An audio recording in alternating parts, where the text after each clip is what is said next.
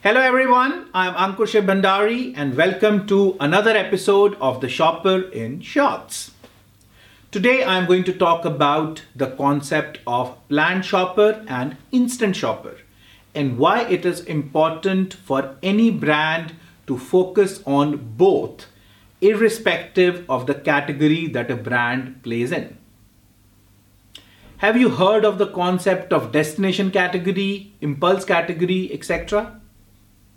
In simple terms, a category which finds its place on the written shopping list before a shopper comes to shop, or one of the main reasons of why a shopper comes to shop, is called a destination category. An example would be washing powder, dishwasher tablets, nappies, etc. An example of an impulse category might be chewing gum, packets of small crisps. Oh, wait, you might not like small crisps. Sorry, I meant small packets of crisps, energy drinks, etc. An impulse category is where a shopping decision is made instantly, and the shopper in this scenario is referred to as an instant shopper. Now, if I say to you that a DVD player could be positioned to an instant shopper, what would you say? My initial reaction was that it would be a planned purchase.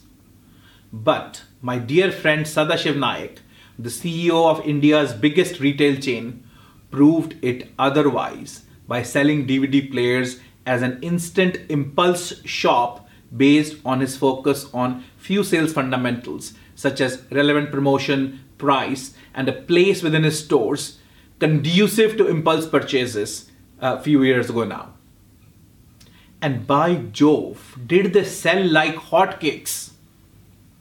Since then, I have looked at the same scenario from the point of view of multiple categories, and we strongly believe that any brand in any category should have its strategy to appeal to both its planned as well as instant shoppers. As the name suggests, a planned shopper is the one who's already planned a purchase and is finalizing the actual buy at the point of purchase, while an instant shopper plans and decides the buy instantly at the point of purchase. Just to be clear, the point of purchase here can be both online and offline. Let's look at some further examples.